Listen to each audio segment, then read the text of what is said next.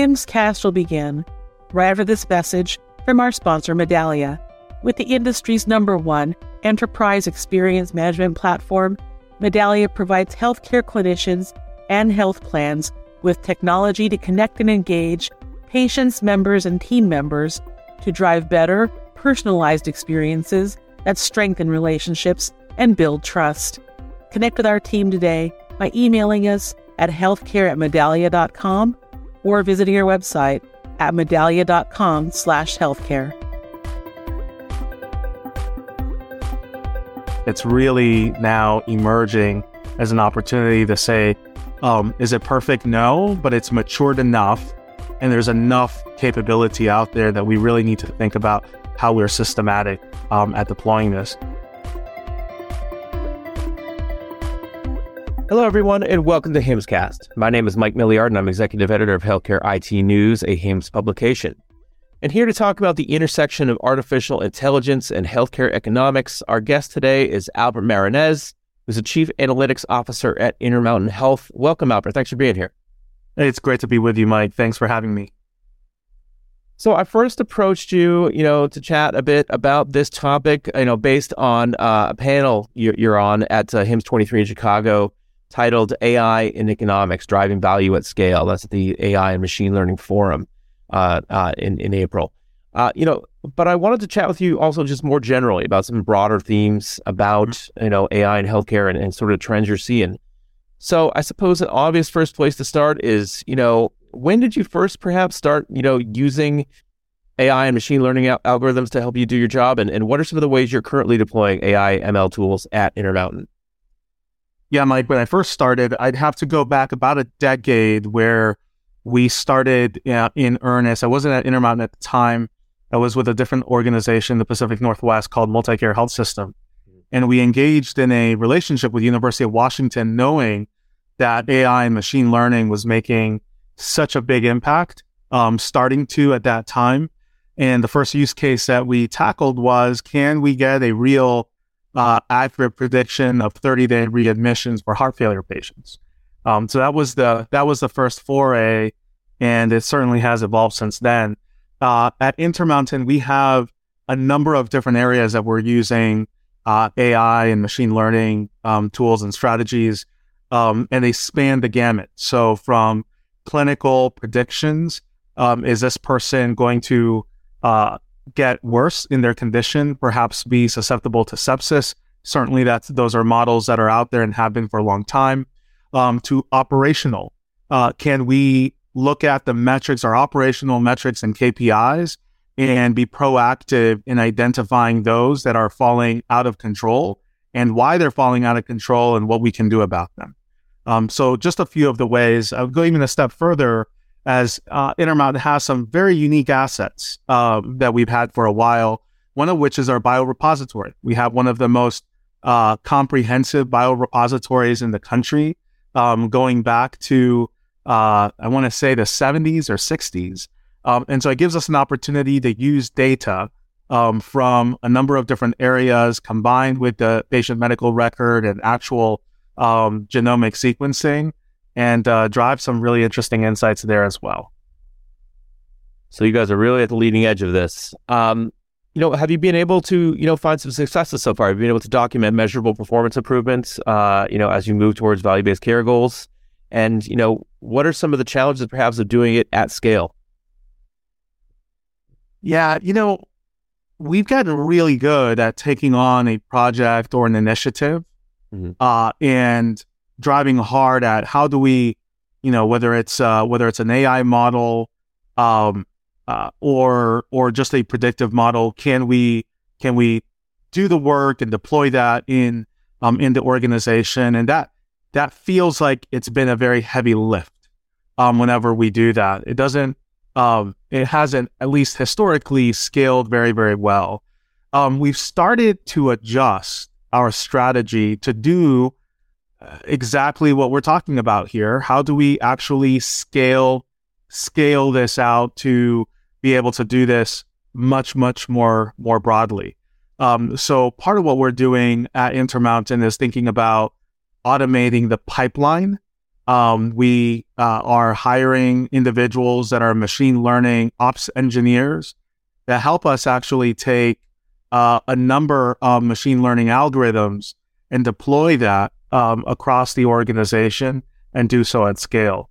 So we're pretty excited about that. Today, we have 72,000 predictions, AI-based predictions that occur every day across our patient population. But you asked me a question around some of the results. And one of the items that we're working on is around patient flow. How do we optimize the flow of our patients through our processes? And sometimes we have empty beds that if we're a little bit more effective, we can place someone who is really in need of a bed at the moment. Other times we recognize that we might be paying too much in premium labor. And so we're in the midst of an initiative that we value between $10 and $20 million a year within our system to actually apply AI models in a patient flow setting and capture those savings. We have another number of other examples, Mike, that I can't wait to share or have shared at HIMSS that actually look at how we've been doing around some of our clinical as well as our operational KPIs.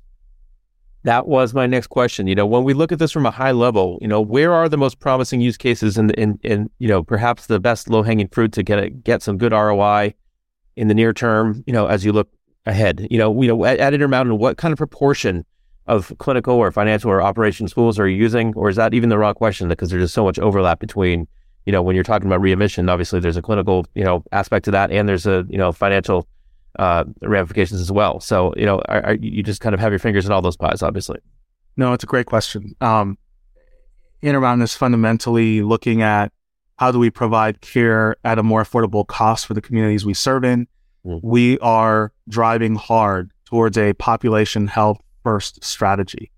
So when you think about whether it's length of stay or whether it's population health broadly, those are or population management, those are all connected. We see a focus around access. How do we enable more access into our facilities than ever before?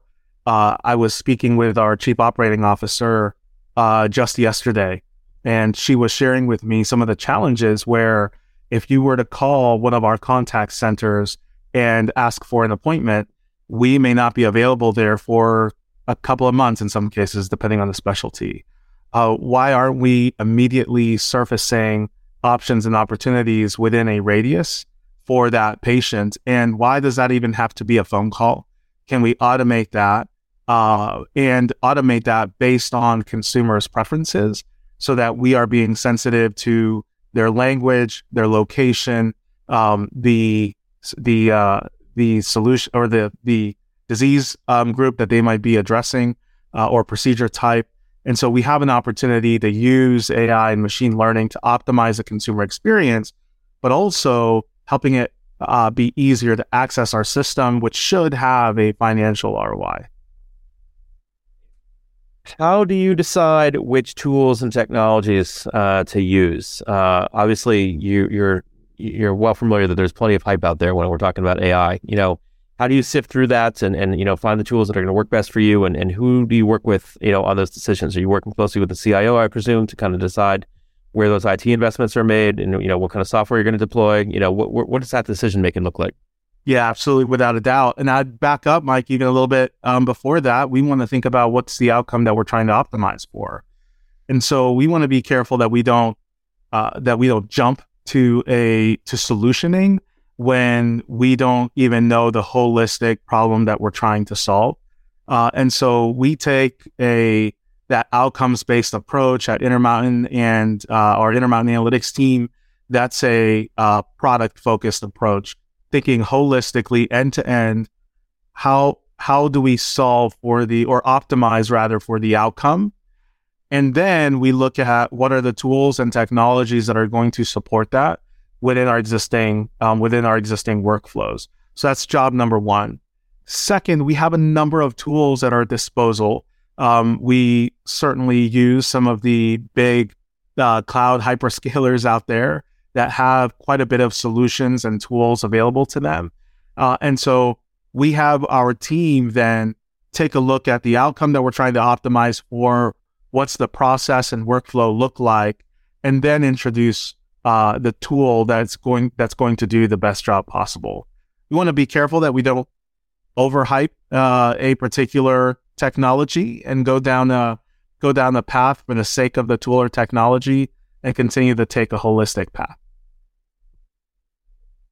And obviously, once you decide to invest in these tools, they're most likely not just being deployed in a plug and play type of way. How do you build and kind of tweak, the models to make them work for you? What sort of team do you have working for you there in the data and analytics department? Yeah, well, we have a number of caregivers. We call all of our people at Intermountain caregivers, and so from an AI and data science perspective, we have a team of about a dozen or so data scientists that are working on some of these really hard problems, but they are supported by a number of other resources in the system, from clinical informaticists to analysts and other individuals that help support when we identify a potential solution. How do we integrate this all together? And so it takes a village. It's hard to give you an exact number. That'll vary from initiative to initiative. Sure. We have a good core team that is supported by quite a bit of incredible professionals. And what are some challenges, either from a tactical point of view or a strategic one? What are some of the kind of common pitfalls you kind of strive to avoid? And then when it comes to the larger goal of changing long ingrained patterns and shifting the way decisions are made at a big organization like Intermountain, how do you deal with that? What sort of change management strategies do you use? What sort of buy-in are you seeking from your clinicians and from others?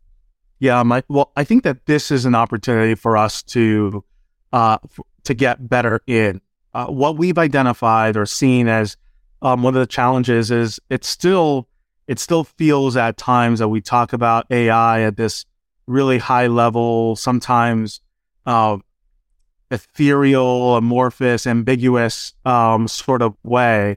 And we need to make it a lot more tactical, a lot more real for stakeholders up front. We also need to support the literacy of what's possible with our leaders and other stakeholders as well.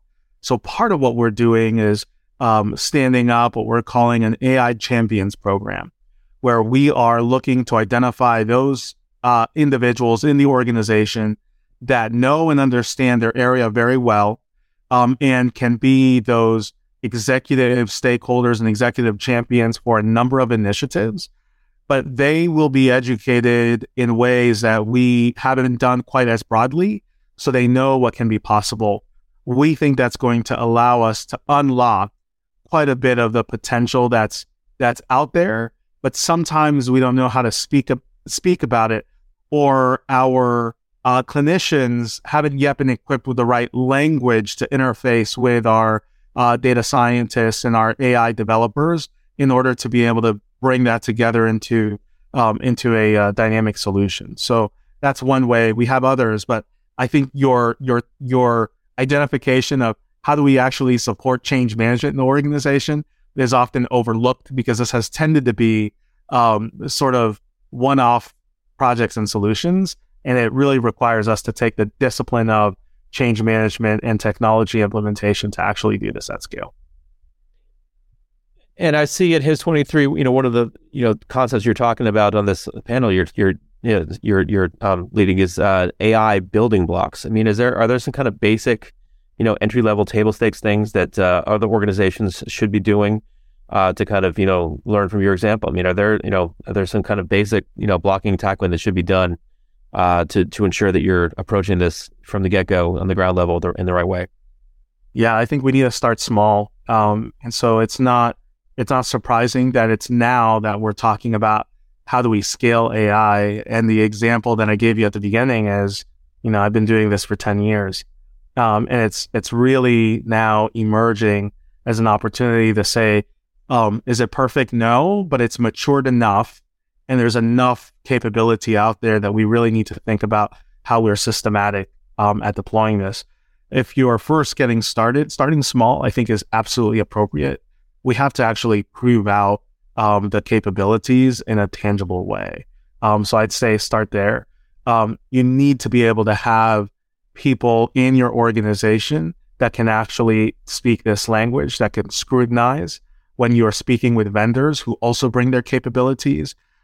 There's every single vendor and potential partner that I speak to has some kind of AI solution baked into their system. There are varying levels of sophistication of where those vendors are at. But to the untrained ear, if you will, it all sounds the same and it all sounds really awesome and sexy, but may not actually be all the way there. And taking the opportunity to make sure that we're not simply relying on vendors, although that's a really important piece of the puzzle, but that you have some internal capability to scrutinize, make the appropriate assessments, and create the processes that are necessary when you are bringing on a solution into your system, that the processes to look at bias and model drift and other potential things when it comes to these AI models are being monitored appropriately. This is probably a tough question just given how fast this stuff is all moving. I mean, you and I are talking just a couple days after, OpenAI, released GPT-4, and, some of these articles in the major news media are pretty astonishing about, some of the ways that this is evolving faster than a lot of folks even realized about, a few months or a year ago.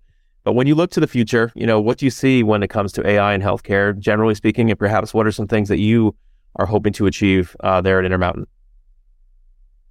Yeah, Mike, it's a hard question. AI is going to be ubiquitous.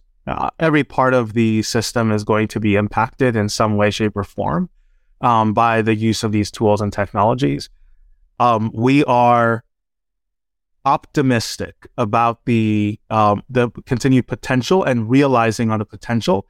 I'd also say there's some caution that we have, particularly when some of these capabilities may get ahead of themselves. If I ask a question about medical advice, I may get a response that I'm not sure how it's been vetted and in what way and to what degree. And so I think that there is some appropriate caution and scrutiny that we should have around how far we take these tools and taking that too far too quickly. But that being said, we recognize fully that these will be ubiquitous technologies. There's not going to be a single portion that's not touched. I think it will be more about how do we harness the investment and make sure that we're able to discern the real from the hype, and that we're moving very carefully towards value and being value focused and the outcomes for our patients, our consumers, and our communities, versus simply deploying for the tagline. Very well put. That is terrific, and I really appreciate you taking the time to talk through some of this stuff today, Albert. This has been a great chat. You bet, Mike. I've enjoyed it. Thank you so much. Thank you. Thanks, of course, to everyone in the audience for joining us and listening to this episode of HIMSSCast. We encourage you all to rate and review us, and if you like what you hear, please subscribe to the podcast on Apple Podcasts, Spotify, or Google Play. Thanks again, Albert. It's great to talk to you. Thank you. With the industry's #1 enterprise experience management platform, Medallia provides healthcare clinicians and health plans with technology to connect and engage patients, members, and team members to drive better, personalized experiences that strengthen relationships and build trust. Connect with our team today by emailing us at healthcare@medallia.com or visiting our website at medallia.com/healthcare.